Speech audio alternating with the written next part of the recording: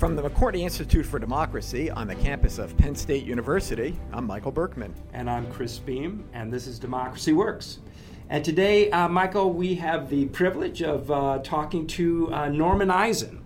Norm has a distinguished career in politics, working for the Obama White House and then serving as ambassador to the Czech Republic. And he is the author of a really interesting book called The Last Palace, Europe's Turbulent Century in 5 Lives and 1 Legendary House. And probably better known to, or also well known to many Americans as a CNN contributor, and often on TV and in the media because of his leadership of the Citizens for Responsibility and Ethics in Washington. Norm Eisen was in charge of ethics with the Obama White House. Right, called the Ethics Czar. Yeah. And has been quite outspoken in terms of ethics issues with the current administration. Yeah, and so it's surprising to see this book because it really is a very personal and a very historical accounting of the place where the U.S. ambassador to the Czech Republic lives. It's called the Petříček Palace, and he really talks about that residence from the time it's constructed at the end of the World War I until now, and just all the history that it's lived through, that it's seen in its walls, and it's. In some ways, it's not at all what you expect, and yet at the same time, it really is kind of a metaphor for Eisen's view about democracy and about the world we're living in today. Well, it's a story about liberal democracy, told through the Czech Republic, right, and told through the people that have occupied that house. And it's not hard for me to see how Norm Eisen's concerns about ethics and corruption in government tie in with his love for liberal democracy. Right. It begins with him telling his mother that he's going to be the next ambassador to the Czech Republic, and of course his mother, when she was in in then Czechoslovakia, was sent to Auschwitz. Right. And survived. Right. But it's really quite a story. And throughout the book, his mother kind of appears as kind of the pessimistic yin to his optimistic yang, and so they have these very interesting and very lovely conversations. To kind of. That's like us. I'm the optimist, and you're the pessimist. So there's this long history of Norm Eisen as a political figure, as a writer, and as an advocate for ethics. So Norm Eisen right now is in the news quite a bit himself, not only as a spokesperson, but because he's leading a lawsuit against, I guess, Donald Trump and his family. I'm not exactly sure how it's, it'd have to be against Donald Trump, about the Emoluments Clause. So can you say something about that? It's a very archaic word. Yeah, well, frankly, before the Trump Hotel in Washington, D.C., at Mar-a-Lago, I don't think anybody even knew what the Emoluments Clause was. Well, it's never come up.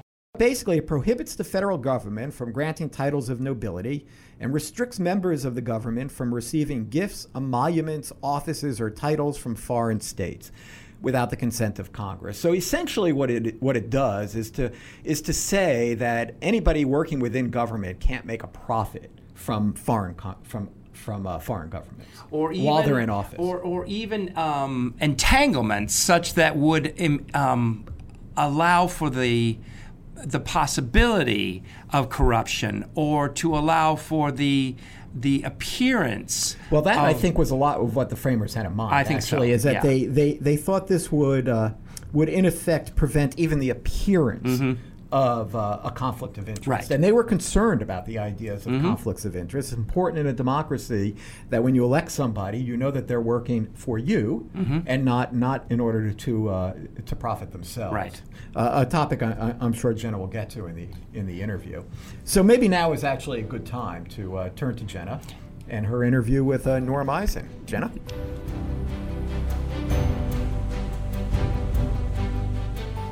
So this is Jenna Spinelli here today with Norm Eisen. Norm, thank you for joining us on Democracy Works. Jenna, I'm so delighted to be with you and your co-hosts. So, there are a lot of things could have been written given your background in ethics and corruption and some of the work that you've done. Certainly no shortage of things to write about in those areas these days. I'm curious to start. Why did you want to tell the story that you tell in The Last Palace about the ambassador's residence? I suppose that there were multiple objectives in wanting to tell that story. The first was that when I was ambassador in Prague, even before I got to Prague, when I was a nominee, I heard so many incredible tales about the legendary ambassadorial residence, one of the nicest in the world, the Villa Petchek. I continued to collect those stories even when I was there. And so I thought people would enjoy them. That was at a human level, and the people who preceded me. But I also came to believe that there was a larger story that was being told, not just about these people or this house, but the story of democracy over the past 100 years, since Wilson helped Europe end World War I and set up the idea of democracy that has come to dominate the globe in this century, together with his European partners. So I wanted to tell that story as well. So it's really the story of 5 people, an incredible house, and of the transatlantic democracy itself in the past 100 years. Yeah, and to that point on democracy, there is a quote on the back of the book that described it as a love letter to liberal democracy. Was that your intention going? Well, I have to admit that I didn't realize the tale of democracy that would emerge with quite the bold, highlighted font when I started researching the stories of these people, but boy, it sure jumped out. So certainly by the time I sealed and mailed the manuscript, yes, I intended it to be a love letter to democracy. And so you also talk in the book about kind of cycles of democracy that have kind of ebbed and flowed over time. I'm curious where you think we are in one of those cycles today. We're at an inflection point. There have been 3 great, on both sides of the Atlantic, 3 great surges of democracy in the past century. One was the post-World War I, 1918 boom that included the founding of the League of Nations, the founding of the country of Czechoslovakia, where the book is set, later to evolve into the Czech Republic. The second big boom was after World War II, when the modern security structure of NATO was established, securing Western Europe, setting up the transatlantic alliance, formally binding the United States by treaty obligations to defend Western Europe and vice versa. And the third was the post-Cold War, post-1989 era, and that was when these ideas swept through Central and Eastern Europe, and even, we hoped, into Russia. Of course, the mistake that we made was more like the post-1918 generation and less like the Marshall Plan that helped secure democracy in the West after World War II. We didn't do a Marshall Plan for Central and Eastern Europe. We did some transitional help, and then the United States looked away. And one of the tales of this century is when the United States looks away, trouble brews. And that's where we are now, in the form of Mr. Putin leading an illiberal counterattack across Europe, and it's even hit our shores in the form of his and Russia's assault on our democracy in 2016. It's given us his partner, Donald Trump. Sure. So your book kind of tells the story of the diplomats and the ambassadors who have lived in the Petshek Palace. What can we take from them? What lessons can we learn from their experiences about to kind of deal with where we are today? One lesson is that democracy has endured far greater challenges, triumphed against far larger obstacles than we face today. So there is somewhat of a lesson of perspective and of optimism. But a second important takeaway is that we can't assume that will happen on its own. That if you study the ups and downs of the past 100 years, it makes all the difference when the friends of democracy fight for democracy. And so each one of my characters, even the German Wehrmacht general, whose history I recount, in their own way fought for democracy. I write about the way that this general, Toussaint was his name, tried to make common cause with Patton at the end of the war and turned on the SS. I argue he was transformed by living in this magnificent house that was intended to be a tribute to democracy. We all need to try to fight that good fight if we want democracy to succeed. Sure. And so coming back to something you said earlier about we have overcome greater challenges than the one that we are currently facing in our democracy. But I'm wondering if our ability to combat the challenge today is perhaps in somehow weaker. We don't have quite the capacity that maybe previous generations did to fight back against these forces pushing against democracy, given polarization and the lack of shared understanding of information and fragmented news media, those sorts of things. Well, I think all of those same tools also give us more capacity to fight for democracy. In the dark days after Trump took office, when he launched a patently unconstitutional Muslim ban, when he was accepting foreign government payments in violation of the prohibition on them in the Constitution, they're called emoluments, when he was engaged in so much other misconduct, those same social media tools that proved so devastating in the 2016 election, so, as you say, so fragmenting, so polarizing, served as a vehicle to bring people together. Hopefully, we're seeing some accountability and oversight returning to at least one house of Congress after the midterms. It's not a partisan statement. It's a desire to have those of whatever party who are willing to do what Congress has not done, true oversight. I think people will look back and say, well, this polarization was overcome by a sense of cohesion using those same tools. So I don't think our polarization is no worse than it was after the Civil War.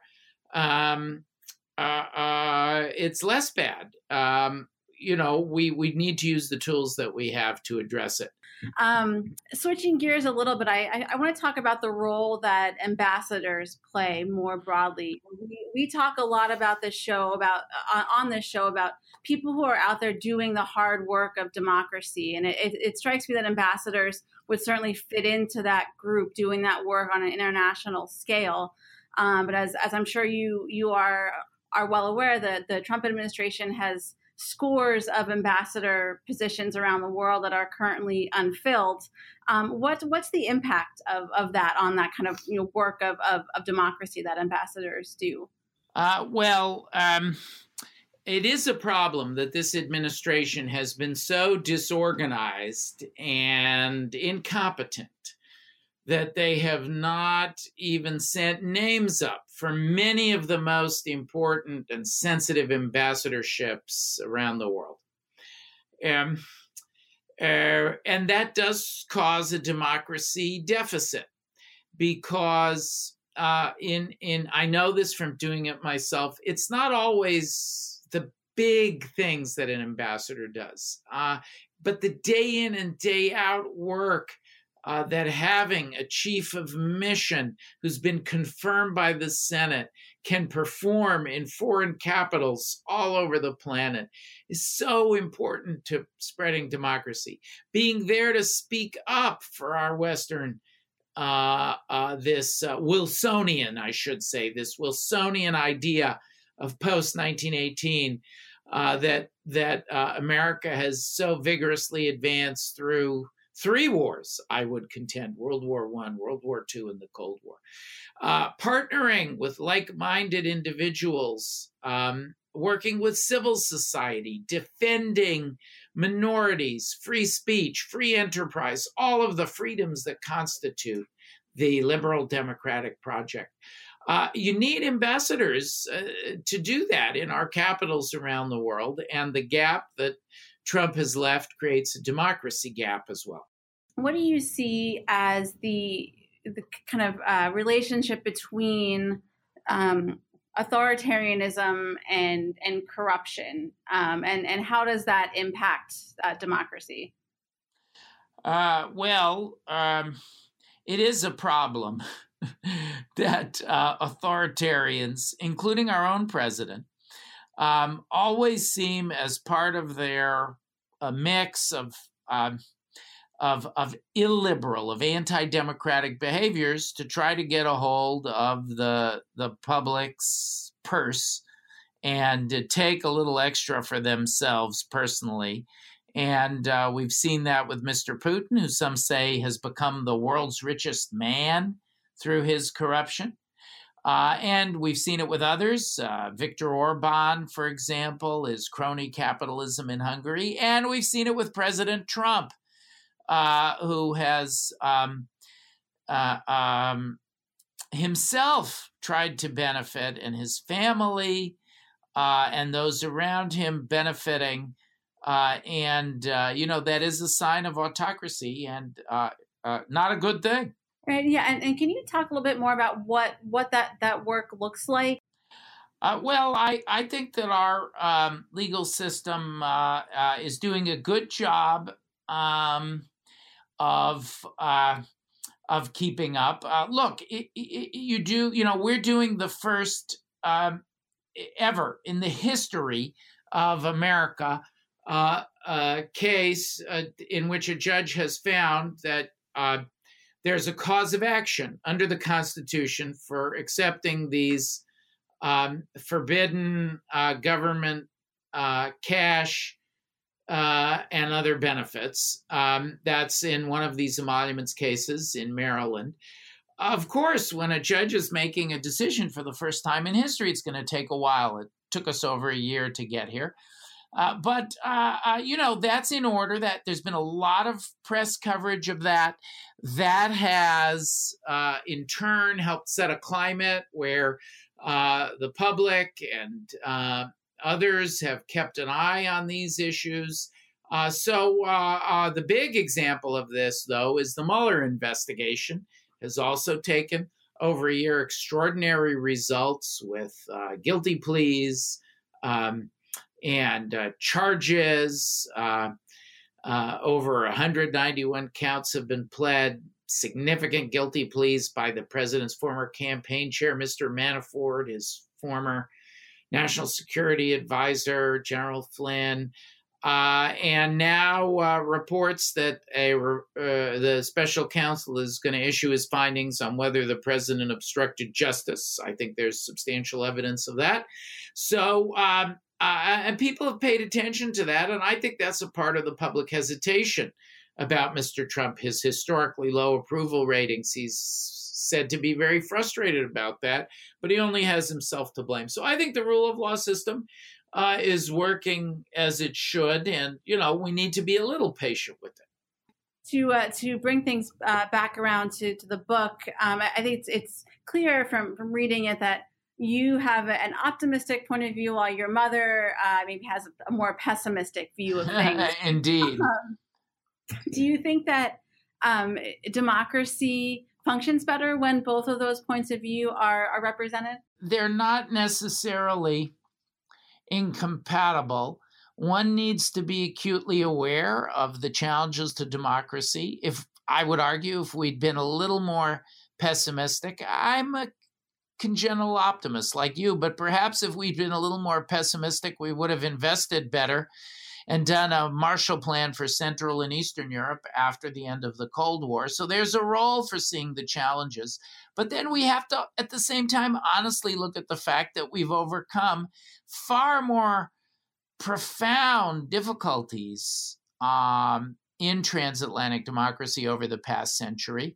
And we have to take that strength of democracy into account, too. So it all fits in a nuanced view. And I try to fairly present both sides of the debate. Is the glass half full? Is the glass half empty? The yin and the yang. I try to lay that out in The Last Palace. Yeah, no, we did a democracy summer reading list episode of this show back in July. And in the span of about 2 weeks, we read about 10 books on democracy, and they all started to run together after a while. So yours was indeed a breath of fresh air for all of us. I tried to do something. I was aware of those, but I started on and some of those are wonderful books. I read them all. I have to in my profession, many written by friends of mine. But I started writing a similar book over 4 years ago. And, even before the others had come out, I thought, well, why don't I try to do this in a different way with a little bit more of a human touch? So my ambition was to take a different tack, and I'm glad to know you enjoyed it. Great. So I've one final question here. I know we're coming up on our time to kind of bring things all back around to corruption. Can you just expand a little bit more on why it's bad for democracy? Well, the idea of democracy includes in it a package of freedoms. Of course, most well known of those is political freedom. That one person, one vote.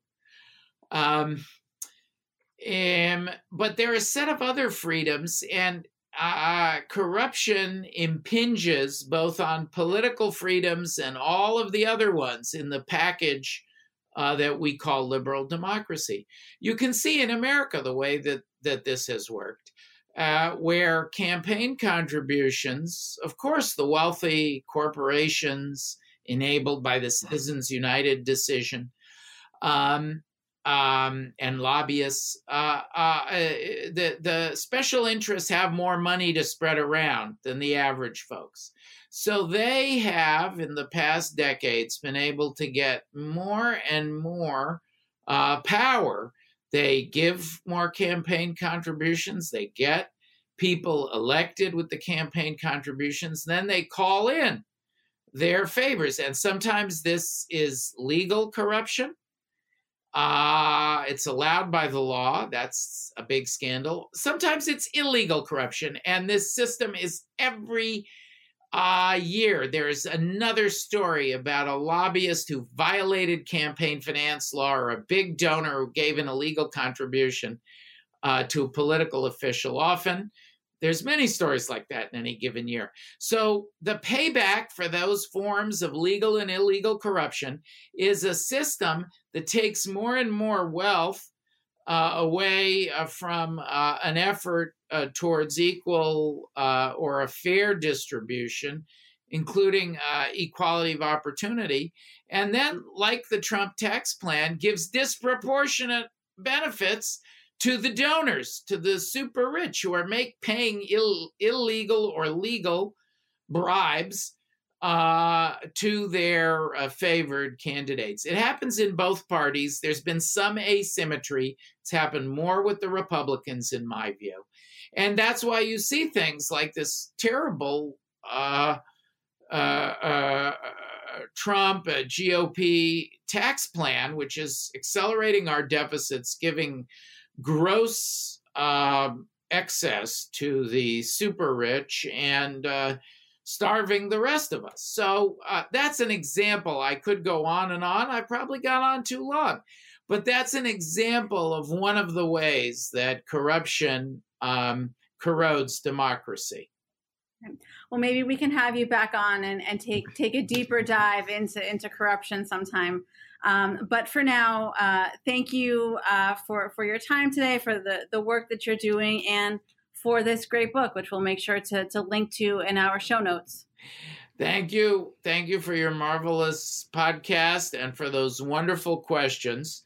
And I look forward to coming back on and filibustering some more. And when I join you again, I've described the problem of corruption. Maybe we'll talk about some of the solutions too, because they are coming. Yeah, we would welcome that. So thank you again, Norm, for joining us today. Thanks so much.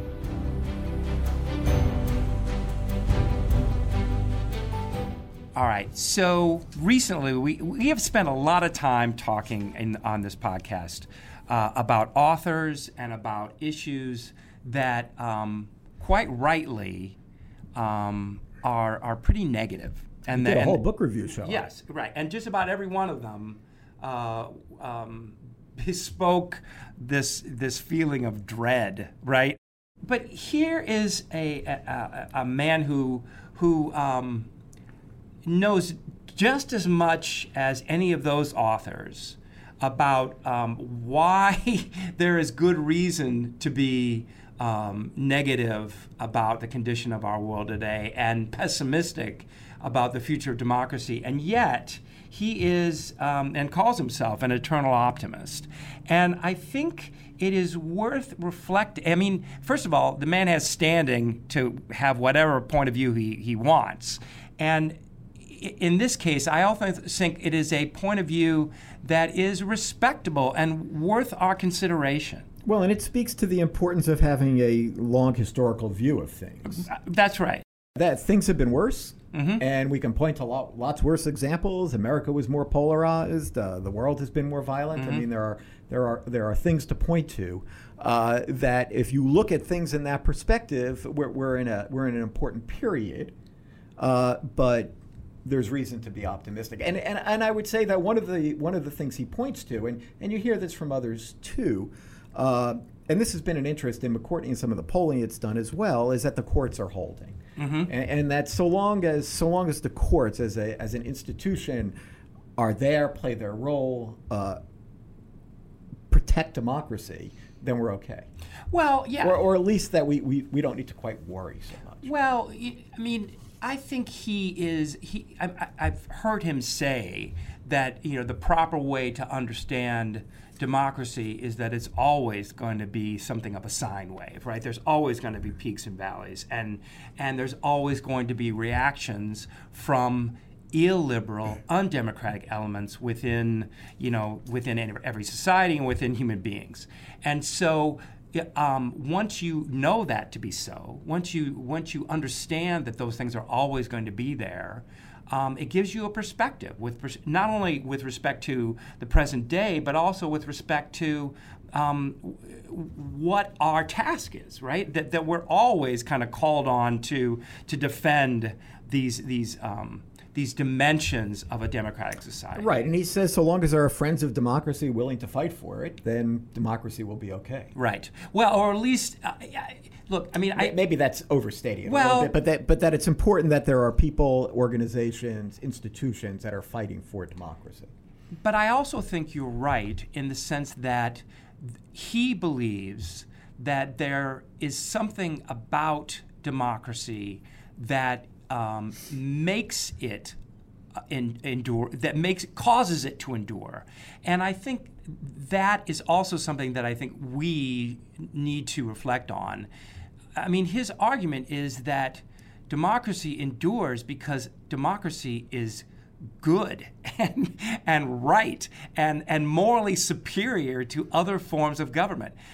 Free exercise, free expression, protection of minorities. These are not just different ways of organizing society. They're better ways. They're more human ways. And I think sometimes we lose track of that sense that, what we are defending here is it's just better. It's worth defending. It's worth sticking up for. Yes, but. Okay, all right. Now, remember, folks, he's the optimist.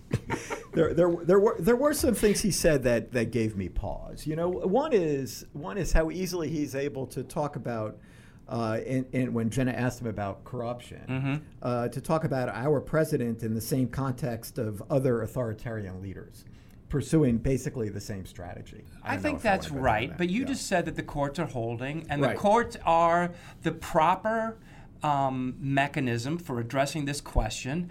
And, as he says, it's not going to happen, not going to turn on a dime. The other thing that gives me pause in what he was saying was when he was talking about how, well, we've been in these situations before, we come out of it, we've been polarized before, like the Civil War, we were highly polarized. But then he also mentioned that social media, is perhaps a tool. But we also know that social media has been really destructive to our democracy in many ways. Well, I think... And that's not going away. That's not going away. But I think I'm reflecting back on what Matt Jordan said when he was on the podcast. Well, I'm also thinking about what Laura Rosenberger had to say about how authoritarian governments are using social media to fragment our democracy. No doubt about it. No doubt about it. But Matt Jordan's perspective, like Norm Eisen's, was more historical, and his point was that technology creates these new forms of media, and it takes a while for democratic society to learn how to adapt to them, to take them into themselves and to take it into democratic society. And, is this going to be the one time where it doesn't do that? I suppose that's possible. But it's also quite possible that like radio, like penny dailies, like television, like cable news, eventually democratic society will catch up and democratic society will endure. So it was really quite interesting, and that was in response to Jenna's question about ambassadors. Because the reality is we do have many unfilled ambassadorships. It's not because the Senate's not fulfilling them. It's, as Norm said, that no names have been sent up, and I think it's problematic that we don't have ambassadors in many places. Yeah, I think that's right. And that is right. And this really does infringe upon our ability to communicate to these governments what's important to the United States, and to have the kind of channels that are set up through an ambassador in a country. And what Norm would say is that, the ambassador is an indispensable means by which United States preserves this Wilsonian ideal about democracy and about defending the institutions and the values that are, commensurate with that. And that was, under many administrations, that was a top priority in the United States, to promote democracy in some form or another, or at least to be speaking out against clear violations of democratic norms in other countries. Right. And how foreign policy is being conducted. Yeah, I think that's right. And at minimum, the one of the essential means by which democracy is defended throughout the world is left empty, and that's not good for democracy. Yes, and maybe we should leave it right there. So kudos to Norm for this book and for his life spent defending democracy. Yes, and thanks to Jenna for a nice interview with him. As usual. Interesting. Yep. All right. This has been Democracy Works. I'm Chris Beam. And I'm Michael Berkman from the McCourtney Institute for Democracy. Thank you. Thanks for listening.